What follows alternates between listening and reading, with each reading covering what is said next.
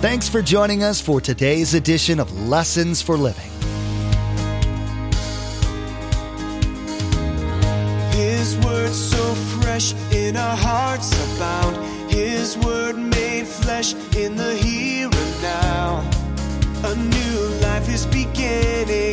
Lord, let us hear your lessons for living.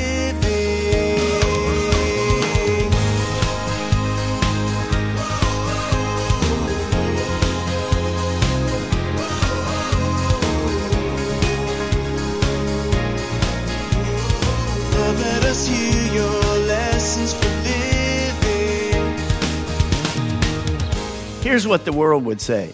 That success is found in power, pleasure, position, possessions, material wealth. If you have all of those things and wrapped up, you're a very successful person. Well, there's nothing wrong with those things, but that is not at all the definition that God gives. Because it isn't about here. Remember, we're learning how to live here so we can live there forever.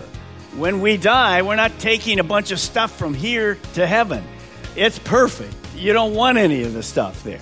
The rich and powerful like to congratulate themselves on their successes, don't they? They have awards shows and other times of recognizing their greatness, where they gather and pat each other on the back for how awesome they are. Pastor Mark will be teaching that success in God's eyes is something quite different. He'll show through Paul's letter to the Thessalonians that this view of success is another way that God separates his thinking from the world's thinking. You'll find out that to have God's success will mean a very different life for you than what the world tells you about their brand of success. Remember, there's quite a few ways to receive a copy of Pastor Mark's teaching. We'll be sharing all that information with you at the close of today's broadcast. Now, here's Pastor Mark in the book of 1 Thessalonians chapter 1 as he begins his message, Successful Ministry That Pleases God. Lord, let us hear your lessons for living. 1 Thessalonians chapter 2, we're going to do 12 verses.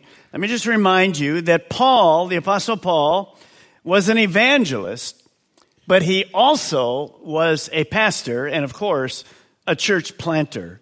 In this chapter, Paul uses himself as a personal illustration of the character of a evangelist or pastor teacher. Then Paul will show us how a successful minister should really care for the people that God has put him over. He'll be talking as well to the church at Thessalonica, and especially all those young believers as he started that church. Now, at our campuses, many people have the gift of a pastor teacher. We have more than 18 pastors that minister in all kinds of areas. But not all Christ followers, of course, are called to be pastor teachers. That's just a different gift that God has given us. But all believers are called to be ministers who serve other believers and even unbelievers. So here's the first thing I want you to write down. All Christ followers are called to be ministers who serve others.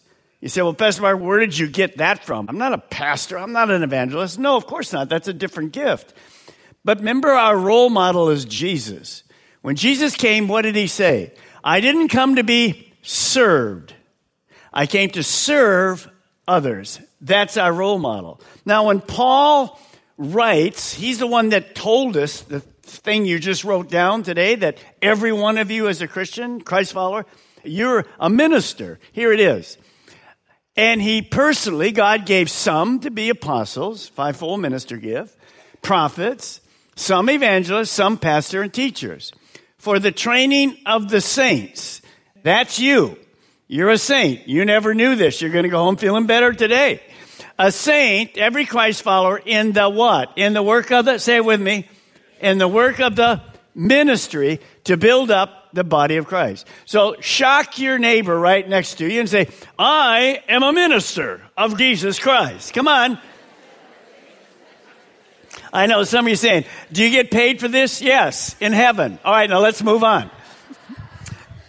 And as you see that, you understand. So the reason I explain that to you is this. You're going to say, well, Paul's talking about a pastor. No, he's talking about a absolute minister, every Christ follower. So as we go through the things that Paul talks about in his character and how he ministers, I want you to think, evaluate your own life. Have that mindset that you're not here to be served.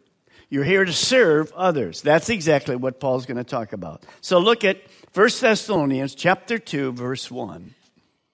You know, brothers, talking to the church, that our visit to you was not a failure. When you see the word failure, the opposite of failure is really the word success. Success. So when the world talks about success, take a look on the overhead. It's very different. It's very different than God's definition of success. Here's what the world would say. That success is found in power, pleasure, position, possessions, material wealth. If you have all of those things and wrapped up, you're a very successful person. Well, there's nothing wrong with those things, but that is not at all the definition that God gives. Because it isn't about here. Remember, we're learning how to live here so we can live there forever. When we die, we're not taking a bunch of stuff from here to heaven. It's perfect. You don't want any of the stuff there. So here is how God defines it. I'm going to give you 5 simple spiritual success definitions. So just write them down. Because you want to be, when you get to heaven, when I get to heaven, I want to hear God say one thing to me. Well done, good, effective servant. Come on, that's it. That's what you want. So here it is. Number 1, spiritual success is finding God's will for our lives and simply doing it. It's not just discovering it, it's following that through. Now that comes from the book of Joshua. The principle is all through the scripture. But remember, Moses had died, and Joshua had been with him for more than 40 years. And God said, Joshua, you're up next. You're the next minister. Oh, Lord, I'm not a Moses. No, you're a minister. You're going to be the next one taking care of the children of Israel. And, of course, he was anxious. And God said this to him in Joshua 1:8, if you want to write it down. Study this book of instruction continually. He's talking about parts of the Old Testament. Meditate on it day and night, so you will be sure to obey everything written in it. Only then will you prosper and succeed in all you do. So again, there's that definition. Spiritual success is finding God's will for our lives and doing it. Now, what Paul was doing, as he says, I didn't fail, I'm a success, he says this. He reminds the church. Now remember, he's no longer there. He's there maybe, not sure exactly how long, maybe 3 months. He's back in Corinth, and he's writing this letter, and you'll see why. It's so powerful, the illustration. So he's writing this letter, and he said, I want to remind you that I preached the gospel to you as God had instructed me. Remember, God honored Paul's obedience because when he was on his second missionary journey, he was in Turkey. And he wanted to visit the cities there. And God said no, and then came back with another no. And he sent him to Europe and to Greece. And he went to Philippi, and then, of course, went to Thessalonica. So God honored that obedience. And as he started that little church, many, many people became saved. We'll talk about that in a moment. And that led to a healthy church, a vibrant church that was impacting the world. Now, Paul knew that his visit was successful. It was fruitful. When we do things for God, one of the things he asks us to be in John chapter 10 and 15, he says to us we need to be fruitful. Fruit, more fruit, much fruit. We just make sure that God's presence in our life is impacting the world. Now, look at verse 2. Here's kind of a summary to the people, what it looked like when he came to the church for the very first time. Remember, they had never met Paul. They never met Silas. They didn't even know who they were. Here we are. We had previously suffered and been insulted in Philippi, as you know. Now, remember, Paul and Silas had been beaten badly. Before they got to Thessalonica, they were in the town of Philippi.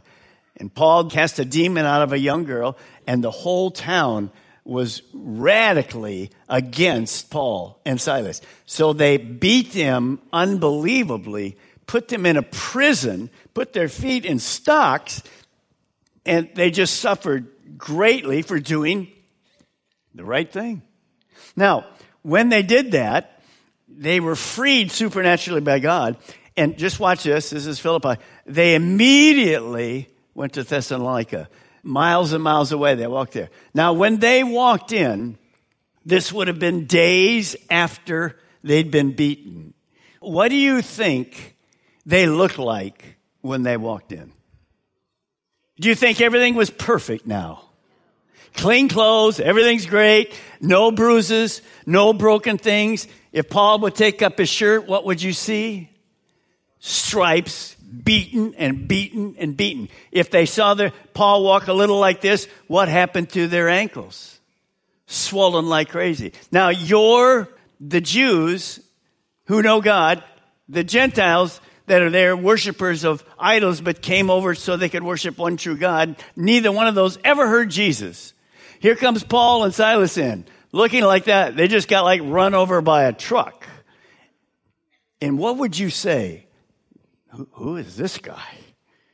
See, what he's going to share with them is this. We were a success in spite of what we went through. We still came. I have good news for you. Do you understand where he's going? Because the people are thinking, what's up with that? Because Paul knew that when these people who would accept Jesus, guess what some of their life would look like? What you see is the same thing. So he wants to encourage them. He wants to say to them, we're here. We didn't fail. In fact, when I preached the gospel, even though I look like this, you became believers. Look how it works. Here's the second part of that verse in the New Living Translations. In spite of being beaten, yet our God gave us the what? Say the word with me. Courage to declare the good news to you. How? Boldly, in spite of what? Great opposition. I read somebody that said this. When there's great opposition, there's great openings by God. In other words, Paul said, it didn't change what we were going to do. No, it was not easy, but we were here, and in spite of that opposition, we shared with you the truth. So he reminds these people, you have to be courageous, you're going to have to be bold, and guess what? Preaching, teaching, sharing the gospel will cause you some kind of opposition and problem. Now, Paul knew one thing. The Jewish people who believed in God in this little synagogue didn't believe in Jesus. They never wanted to hear the word about Jesus. They're not interested in Jesus. The pagans, they knew about God, but not very much, and they never heard about Jesus at all. Now, it could have been easy for Paul just to dilute the gospel and never mention Jesus at all. He could have just said, you know, we have a wonderful God who created every one of you. He's a wonderful God, needs to be worshiped. And he could just sit down after that. But notice, look what we talked about here. Yet our God gave us the courage to declare what? The good news. See, the good news is about Jesus. That is such a priceless thing. He knew that these young believers, first they had to become followers of Christ. You can't get to heaven with God. Jesus is the way, the truth, and the life. No one gets to heaven except through Jesus. Well, the gospel is the good news about Jesus. He died on the cross and was resurrected. So you can't leave it at God and not mention Jesus. So Paul knew this. When he does this, he's trying to say to them, you're going to have to be bold, because some of you are going to accept Christ. Some of you Jews are even going to give in, and you're going to realize that he was the Messiah. But you're going to have to be bold. And he said, I'm bold, even though I was bold before and got beaten. I'm going to be bold, and you need to have the same courage. So he's trying to encourage them. Now, look at 2 Timothy. Look what we see happening in our world.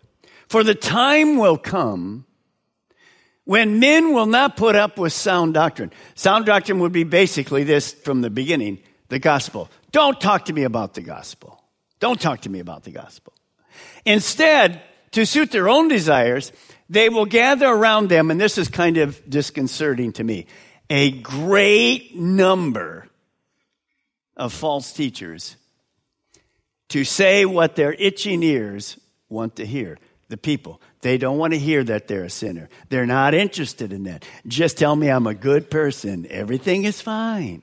And so look at that for a moment. For the time will come. Wake up. We're in the time. Do you understand what I'm saying? We are in the time. People don't want to hear the truth.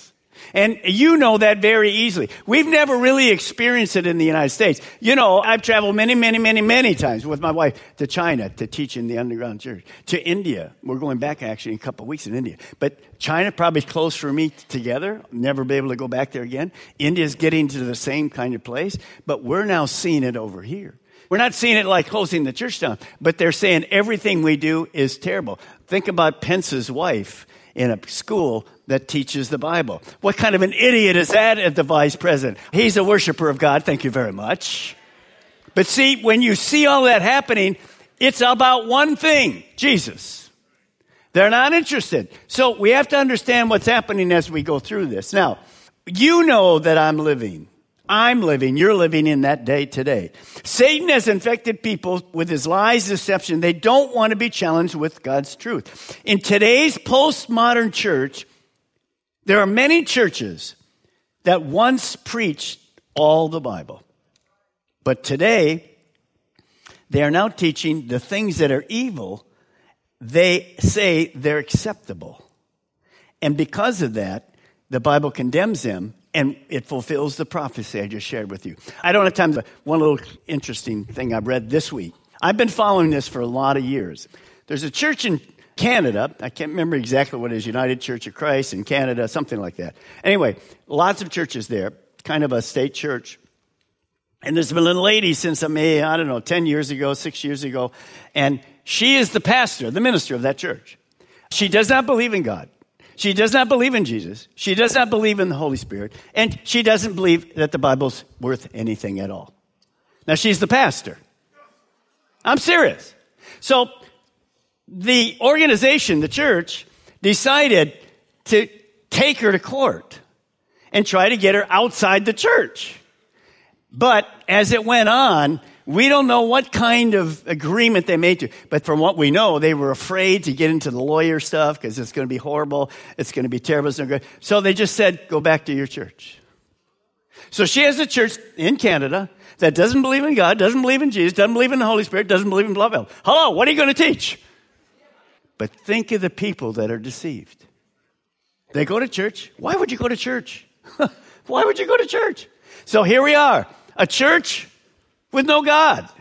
Now, that tells us what's going to happen. But see, people say that, well, you can't teach against this and that and that because you don't love the people. Sorry. I teach the Bible. All our pastors teach the Bible because we love people. That's the only way to get to heaven. You know the story. I told you many times, you take your child, a 2-year-old riding his little bike. What are you going to say to him? Well, be careful when you drive in the street there. No, you'd say, don't you dare go down the driveway to the street. Why? Because you're a mean dad. No, you're a loving father. Do you understand? Everything that says no in here is not because God hates us.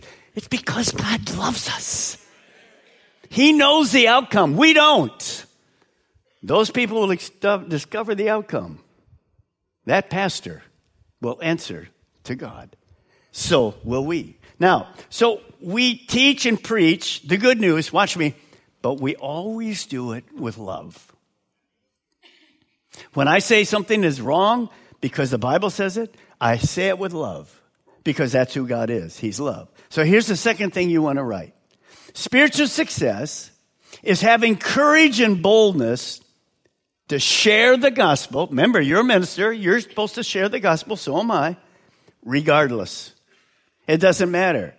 If they accept it, don't accept it. If they make fun of you, that's okay. You just love on them. Go pray for them. You have to shut up because they're not going to go anywhere. That's okay. It's okay. Remember, the rich young ruler came to Jesus. How do I get eternal life? Jesus was loving on him, shared the principle. And what did the young man do? See ya. Well, he didn't go after him. He made the decision. He loved him. He looked after him with love. But see, that's what we do here. Now, one of the reasons we don't share, and one of the reasons you see these two words, courage and boldness, is because sometimes we're timid. Look at this verse. For God did not give us a spirit, Paul writing to young Timothy, young pastor, of timidity, but a spirit of power, of love, and self-discipline. So do not be ashamed to testify about our Lord, or ashamed of me, his prisoner. Paul was in jail when he's writing this. Do not be ashamed or ashamed of me as prisoner, but join with me in the suffering for the gospel. How can I do that? By the power of God, by being filled with the Holy Spirit. So now Paul is going to go and he's going to address some of his character traits, because when you look back at that city 2,000 years ago, there were all kinds of enemies against God in that city. Now, they had never even had Jesus added to it. Now it's going to be worse. There were idol worshipers and Jews that finally, many of them came to salvation. Many women did in that church. But Paul knew as they went into their community, and some of these Jews said, well, we believe Jesus is the Messiah. And the other Jews go, what is wrong with you? And the other people, how come you stop worshiping the idols here? What do you mean a living God? There's no such thing. And he knew there was going to be problems. And they would be rejected. And they would start causing doubt to come about the Apostle Paul. Remember, he'd never been to that city. Now, the reason they're going to do that, you're going to see. In that city, there were religious professionals, so-called, of all types. City of 200,000. There were cults, false creeds, astrologers, insincere religious leaders who were there to peddle their false teaching to do one thing, to get money. So he's going to talk about that. No, my reasons for doing this is not about getting money. I'm not deceiving you. I'm telling you the truth. And so these people were motivated by money and greed. And when they wiped Thessalonica out, they weren't getting any more money there. They've kind of finished everything. They just moved to the next city. They were just kind of like missionaries moving. And so Paul says, that's not who we're at all. Now, this shouldn't surprise you. Jesus, before any of this happened, let me read it to you from Matthew. Watch out for false prophets. They come to you in sheep's clothing, but inwardly they're ferocious wolves.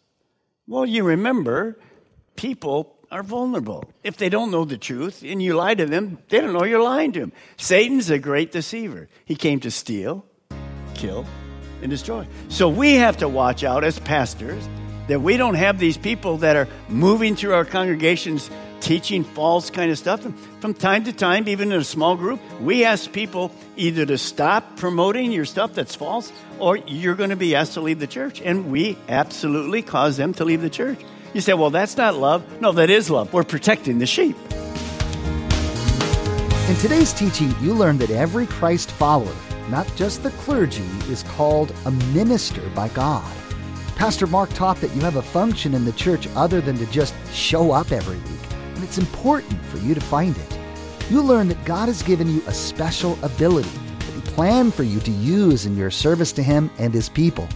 There's so much to learn from Pastor Mark's current series, so be sure to join us again. In the meantime, we'd like to offer you a CD copy of today's message for your own archives or for you to share with friends and family. Visit lessonsforlivingradio.com and click on Order a Message at the top of the page. There you'll be asked for the mailing information, and be sure to include today's date. Each CD costs $5 to cover materials and shipping. Again, to order your CD copy, visit lessonsforlivingradio.com. Next time, Pastor Mark will continue his teaching, Successful Ministry That Pleases God. He'll speak more on what it means for you as a Christ follower to be one of God's ministers. You'll be reminded of what ministers did in the Bible and how that applies to you.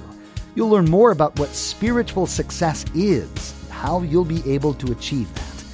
We've run out of time today, but we do encourage you to tune in next time as Pastor Mark will continue teaching through this series, Live Here Now, then live there forever.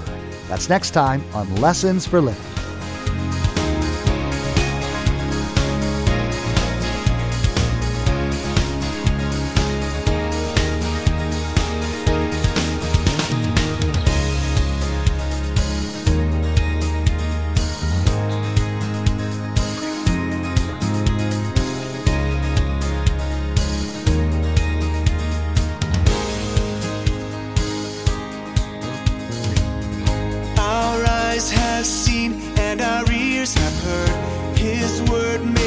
flesh in a hurting world.